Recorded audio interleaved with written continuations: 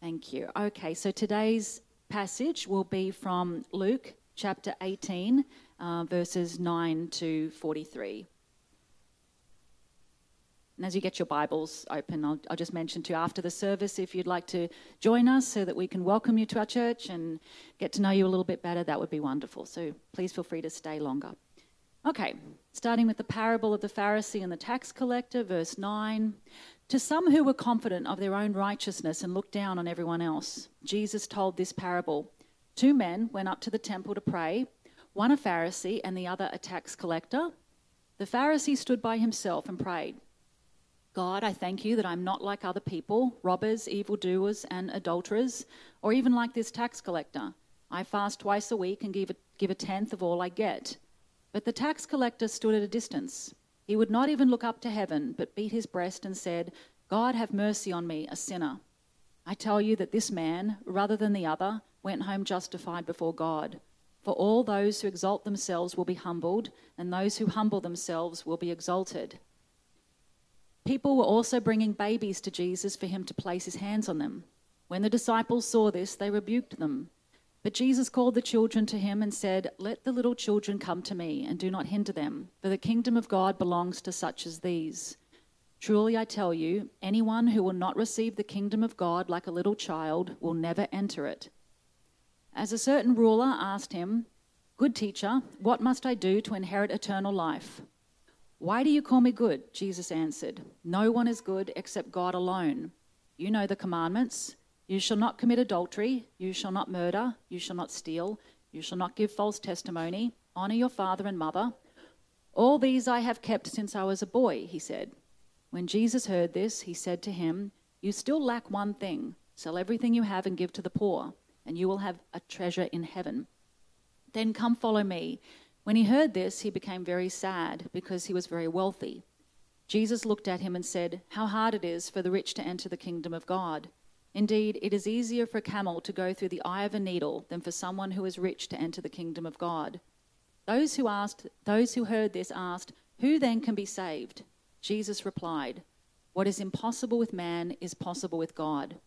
Peter said to him, We have left all we had to follow you.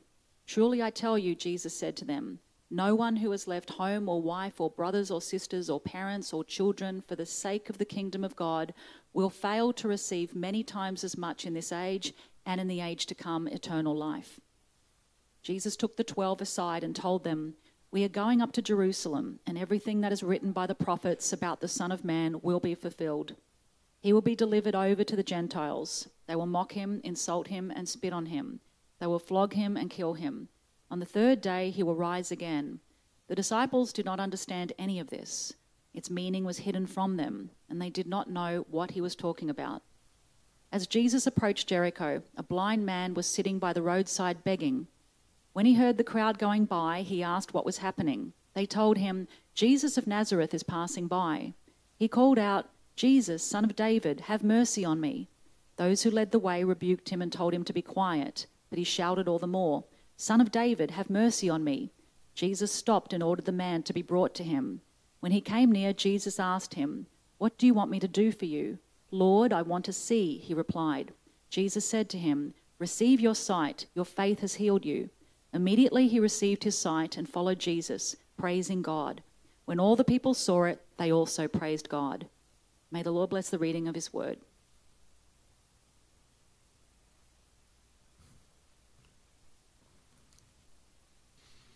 Well, good morning, church. It's very good to be with you again and bringing you God's word, particularly as we, of course, head toward Easter.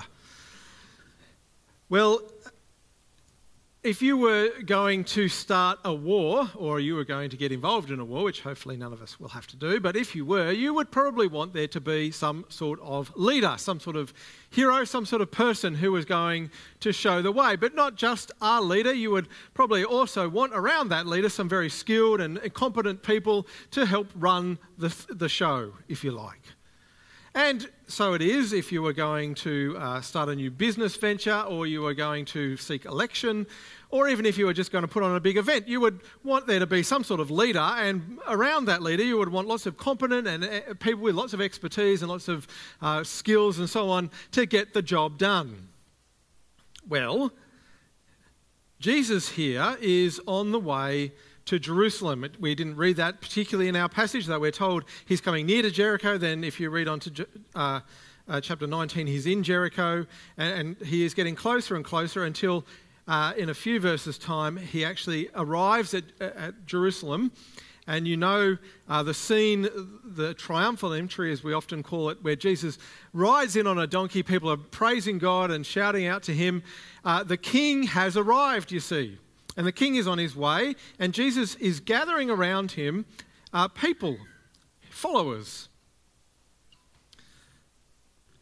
He's the king, this promised Messiah.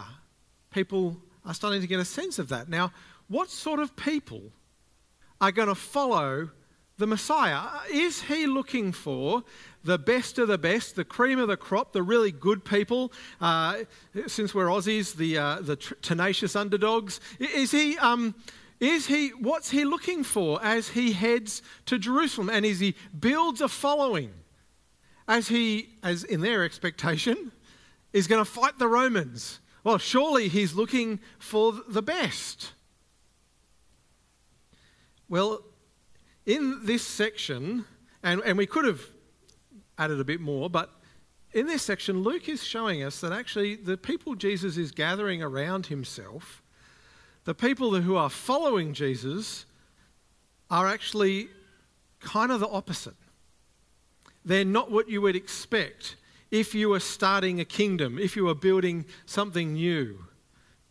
And so as we move our way, follow Jesus, as it were, to Jerusalem and then the cross, as Jesus the King is crowned, we're going to see that the people Jesus has following him are not the sort of people that we in our worldly mindset would necessarily gather around us if we were going to be doing something great.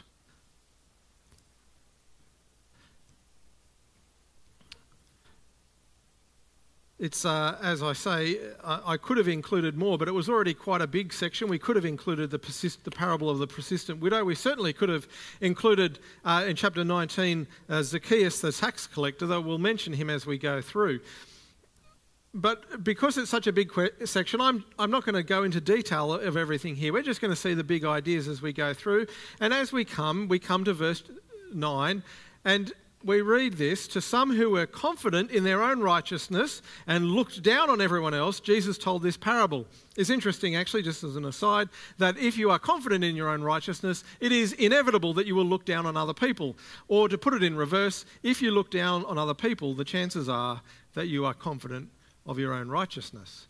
But these are the people who are following Jesus, and rather than Jesus saying to them, well, actually, I'm not very interested in you, would you go away? He tells them a very, very challenging parable.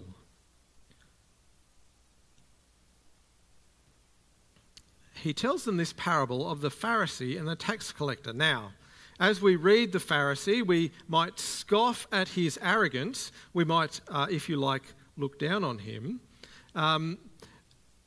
because he sounds, well, arrogant, doesn't he? He's telling God how good he is. And he says, thank you, God, that I am not like other people, all these terrible other people.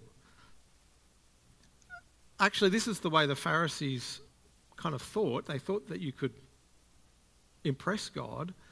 And so this would have sounded quite normal to the ears of the people that Jesus is speaking to.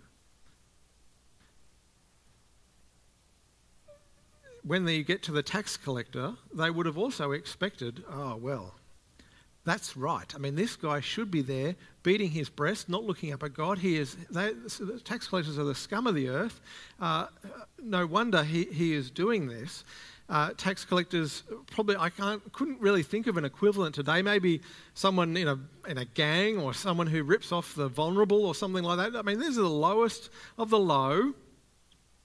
And people would have expected verse 14 to read something like, and the Pharisee went home confident of his righteousness, and of course the tax collector got nothing.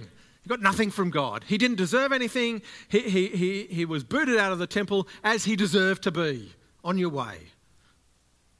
And so they would have been rather shocked to hear Jesus say, I tell you that this man, that is the tax collector, rather than the other, went home justified before God.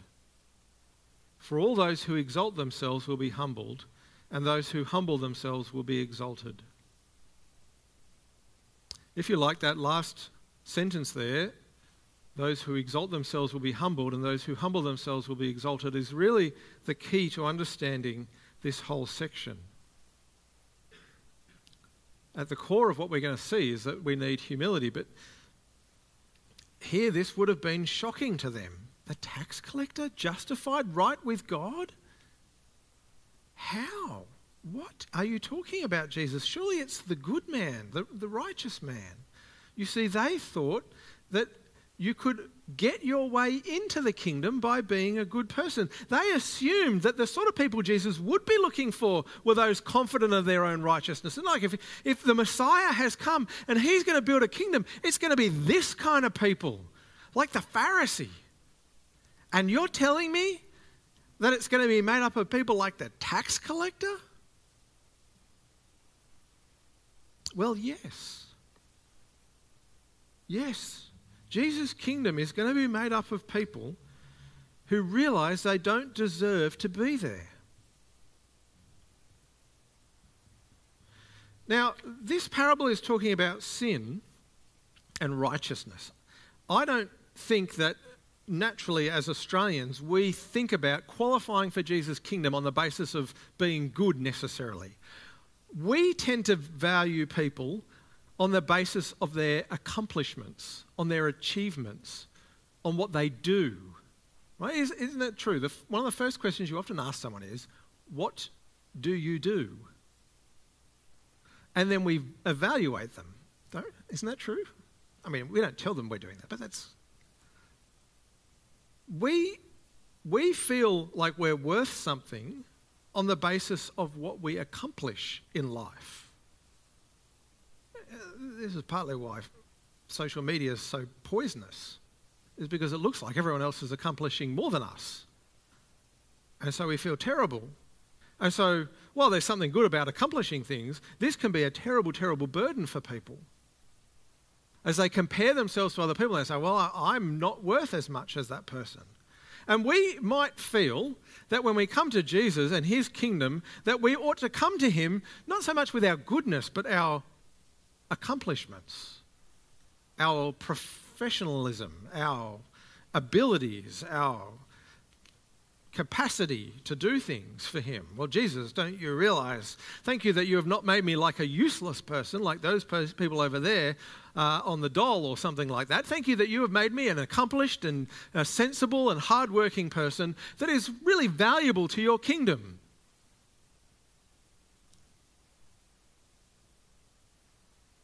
No, no, no. That's not what Jesus is after. And it's not that we ought to be useless in coming to Jesus, but like the tax collector, we need to understand that our sin has marred all the good things that we might otherwise come with. It's a bit like this. Imagine yourself, maybe some of you don't have to imagine, maybe imagine you're a skilled musician, right? You're really good at the guitar or the keyboard or trumpet or whatever. And you come up onto the stage and you're going to play, and for some reason your instrument is out of tune. And so you play and it sounds awful, like it's just everyone's cringing in their seats and trying not to look you in the eyes and so on. And so you get out your tuner and you quickly tune it up and you play with skill and enthusiasm and interest and so on, but it's still not tuned and it still just sounds awful. It's still discordant and horrible. Well, friends, we come to Jesus with gifts and ability, which, let's be honest, he gave us, with a background which he decided for us. And we have all sorts of capacity, but it is marred, it is out of tune because of sin. And so we cannot contribute to his kingdom. Now, when we admit that, when we come to him like the tax collector and say, oh, Father, I can't, I've got nothing to offer you. I'm lost, I'm broken, I'm a sinner. Have mercy on me. He accepts us in, yes. And then he gives us his Spirit and he starts to tune us. Oh, that's what the fruit of the Spirit is. The fruit of the Spirit is being tuned by God. The fruit of the Spirit aren't accomplishments. They're not skills. The fruit of the Spirit isn't musical ability and being able to speak and whatever. The fruit of the Spirit isn't what you do. It's how you do it. Love and joy and peace and patience and kindness and gentleness and self-control.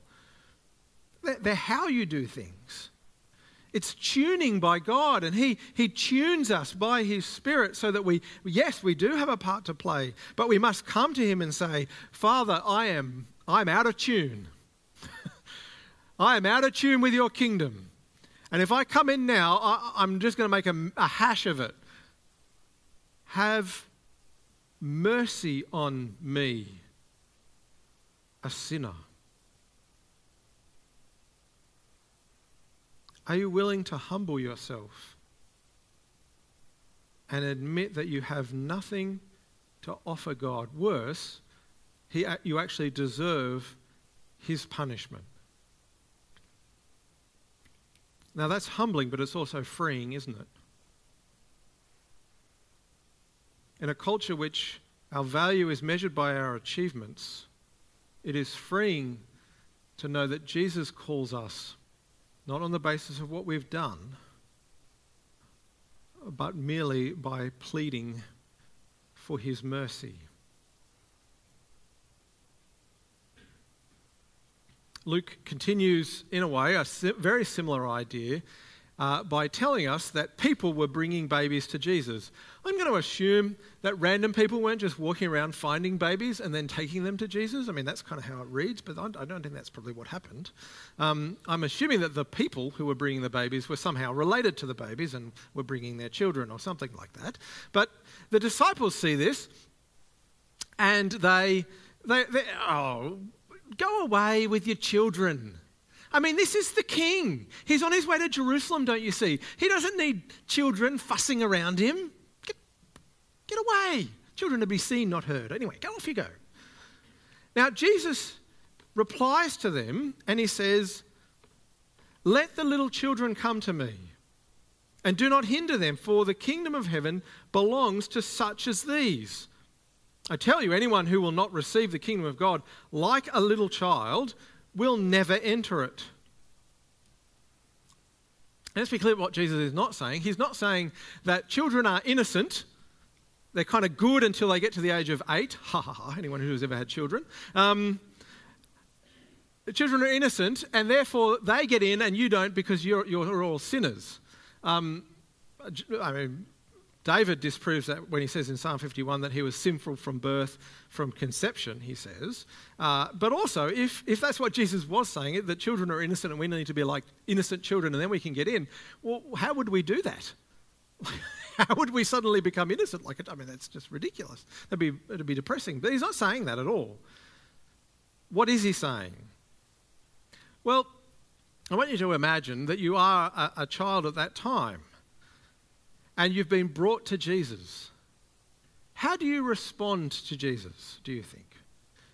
Now imagine that you, as this child, you were there on the day that Jesus fed the 5,000.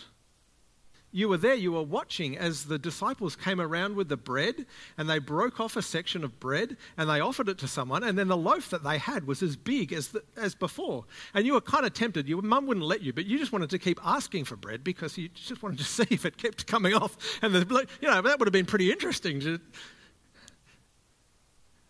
And so you've seen Jesus do this incredible miracle. And then there was Uncle John, and he, when he was a bit younger, he fell off the roof and he broke his back and he wasn't able to walk for years. And you were there in the village when Jesus came through and everyone kind of lifted him up and took him to Jesus, and Jesus laid his hands on him and healed. And now Uncle John is walking around. And now you've been brought to Jesus. How are you going to respond to Jesus? How does a child respond in that situation? Like the Pharisees did? Oh, well,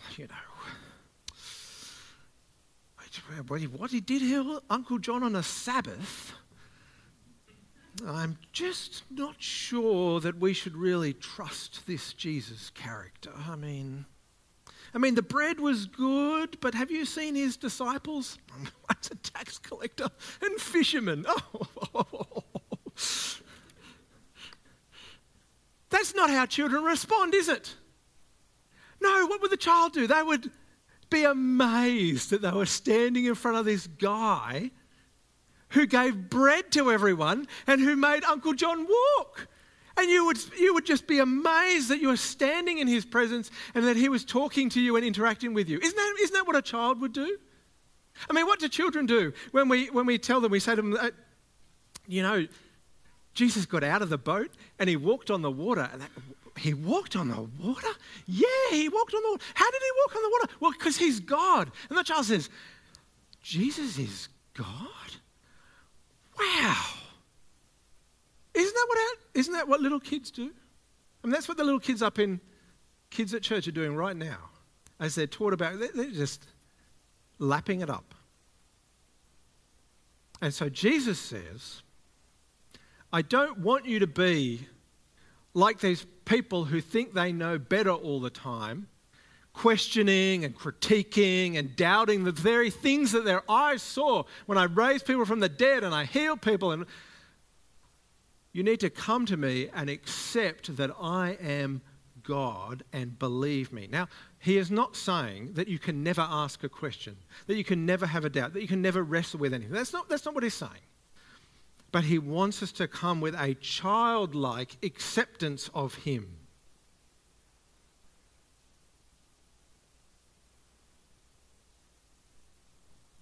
To believe that he is God and trust him even when we doubt, even when what he says crosses over with what we think the world should be. I mean, that's what the disciples were having to do. This whole chapter would have blown their minds. First it's the tax collector, then it's the children, then it's the rich guy who can't get in. And Jesus constantly crosses their cultural understanding of how the world works, but they need to accept him as a child does. And so he calls us to accept what he is teaching us through his word as a child accepts him, even when we say, I do not understand how that works, but I will believe you, God. That is a humble position to take.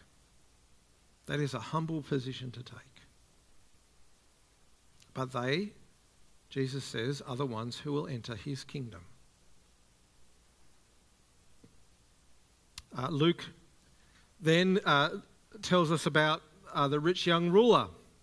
He approaches Jesus. Jesus, what must I do to inherit eternal life? Jesus tells him. Essentially, he lists some of the 10 Commandments. Now, if you look, he misses out some important ones. Jesus says to him, do not commit adultery, you shall not murder, you shall not steal, you shall not give false testimony, honour your father and mother. That's in verse 20. Now, you might notice, if you know your 10 Commandments, what he's missed out. In particular, he's missed out the 10th commandment, which is, come on, who knows the 10th commandment? Come on. Do not covet. Oh, I was surprised that people in the West don't know that one. Anyway, do not covet. Do not covet. And he's also missed out the first 4 commandments, which are all relate to God. In particular, you shall have no other gods before me. You shall have no other gods before me.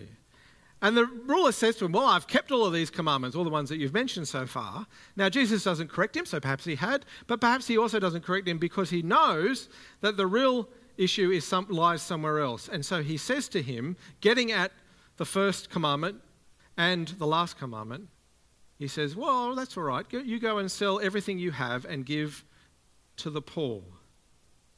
And then you will have treasure in heaven. Then come follow me. And the rich young ruler can't do it. Why? Well, because he's got a God other than God. And that God is money. Now, Jesus says to his disciples something to the effect of, well, it's very hard for the wealthy to come into the kingdom because, in fact, it's as hard as a camel coming through the eye of the needle, which commentators disagree on. Some people think it's a part of the gate and camel, like the small part that a person could fit through and the camel loaded up couldn't get through there. It could actually just literally be the needle. Either way, the point is, as he goes on to say, what is impossible with man is possible for God. It's Jesus' point is it's very difficult when you love something other than God, when you love something so much that that's what you've built your life on, and Jesus comes along and says, follow me, to actually give that up and to move on. Now, Peter is excited because he has done that, and being Peter, he says, well, Jesus, we've done that. How good is that, Jesus? And Jesus is kind to Peter, and he says, well, yes, you have, but don't worry, because whatever you've given up will be repaid in the life to come. Now, what's for us to learn? Well, for a start, obviously, we cannot follow Jesus if Jesus will not be first, because then we're not following him.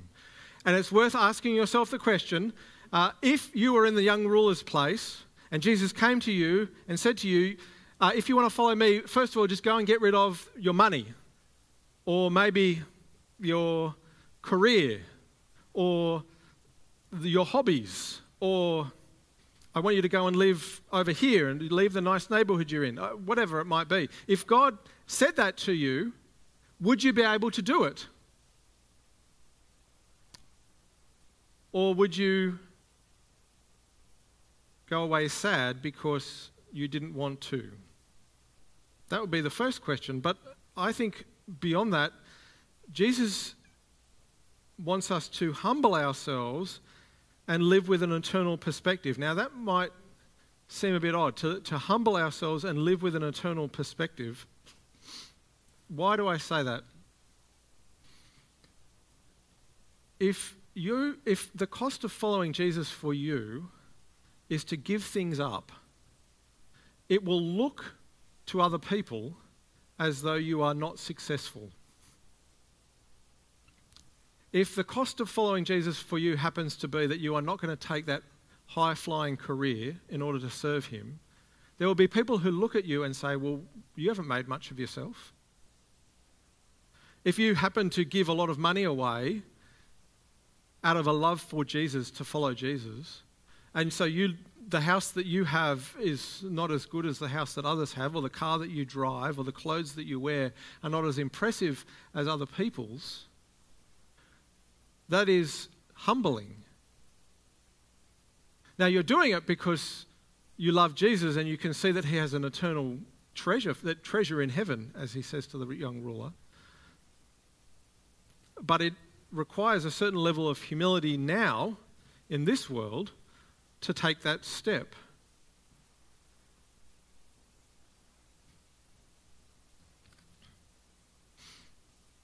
Well, Jesus, in the next verses, again predicts his death. I'm going to come back to those in just a second. Because we have another man who is willing to humble himself, and then he is invited to follow Jesus. We have the blind man. Jesus is approaching Jericho, and there is a blind man sitting by the roadside begging. Now, I want you to put yourself again into the shoes of this blind man. We're not told if he was born blind or if he just became blind during his life, but either way, here you are, you've been begging for a good number of years by the side of the road. People give you food and a bit of money so you can get by. And you have heard of a man named Jesus of Nazareth. Imagine what that must be like if you're blind, or in some other ways, maybe a lame or something, and you start to hear about a man, Jesus of Nazareth, who is going around healing people. That would get you a bit excited, right? And then you hear about that he's teaching, and you start to think about it because you don't have a whole lot else to do during the day. And you think to yourself, this man sounds like he might be from God. Like maybe he's the Messiah. And so there you sit on that fateful day, and there's a commotion somewhere down the street. You can hear the crowd noise is different to what it normally is. And you ask your friend, maybe he's lame or something like that, and so he can see but he can't move. You know, well, what's going on? Why is everyone getting so excited? And he says, Jesus of Nazareth is coming. Jesus of Nazareth? That's the guy. That's the guy that could heal me from blindness. Now, what do you do in that situation? Sit quietly and hope against hope that he might come over? Well, I'll just see. I mean, maybe he'll come, maybe he won't, doesn't matter. Who would do that? No, he calls out, Jesus, Son of David, have mercy on me. And everyone's, oh, shush up. What are you doing? He's a king. He's on his way to Jerusalem, don't you know? He's not interested in blind people. Just get away. And the crowd, everyone around him, just shush. And he's not interested in you. He's interested in me, don't you see? They're not interested in you. But what does he do? He calls out even louder, Jesus, Son of David. That's a kingly title. Have mercy on me. And of course, Jesus comes over. Well, actually, no, he calls the man over and he heals him immediately. And he goes off following Jesus, praising God. And it seems to me that the sort of people that come into Jesus' kingdom are the people who, I guess, like the tax collector, but also like this man for different reasons, come to the point in their life where they see that Jesus is their only hope, that there's nothing else for them. And they don't care what people think of them. They don't care what people consider of them because they've become one of these weirdo Christian people. It doesn't matter anymore because Jesus is the only one. He's the only hope. He's the only way.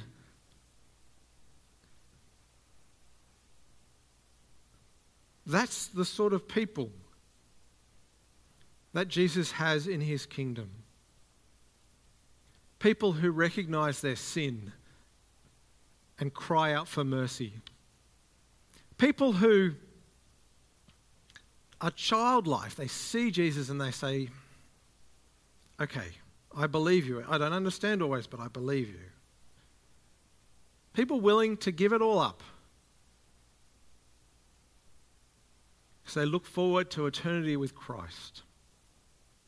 And people who are willing to humble themselves and don't care about what everyone else thinks if they can just have Jesus. Well, how would we get to that point? And the answer, of course, is in those verses that we skipped. Jesus took the 12 aside and told them, we are going up to Jerusalem, and everything that is written by the prophets about the Son of Man will be fulfilled. He will be delivered over to the Gentiles. They will mock him, insult him, and spit on him. They will flog him and kill him. On the third day, he will rise again.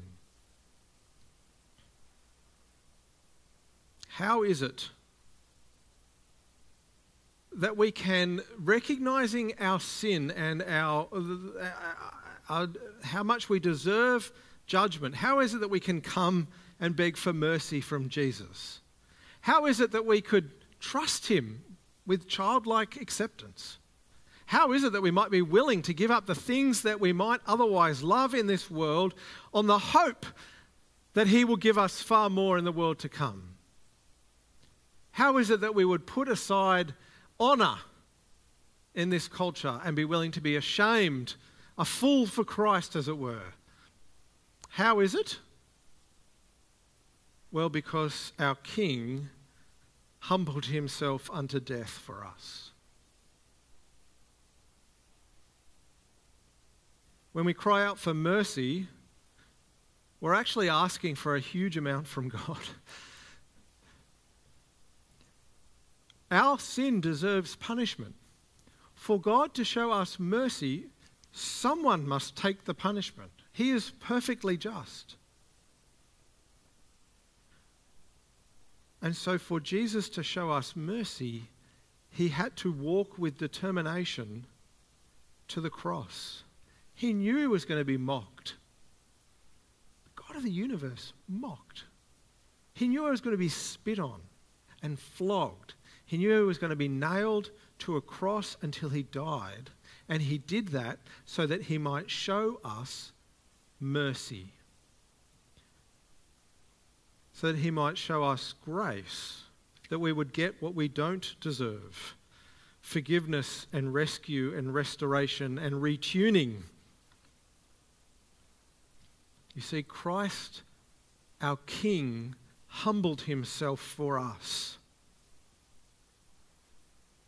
He shows us our need in humbling himself. We deserve judgment, but he also shows us our escape because he took the judgment for us and he rescues us.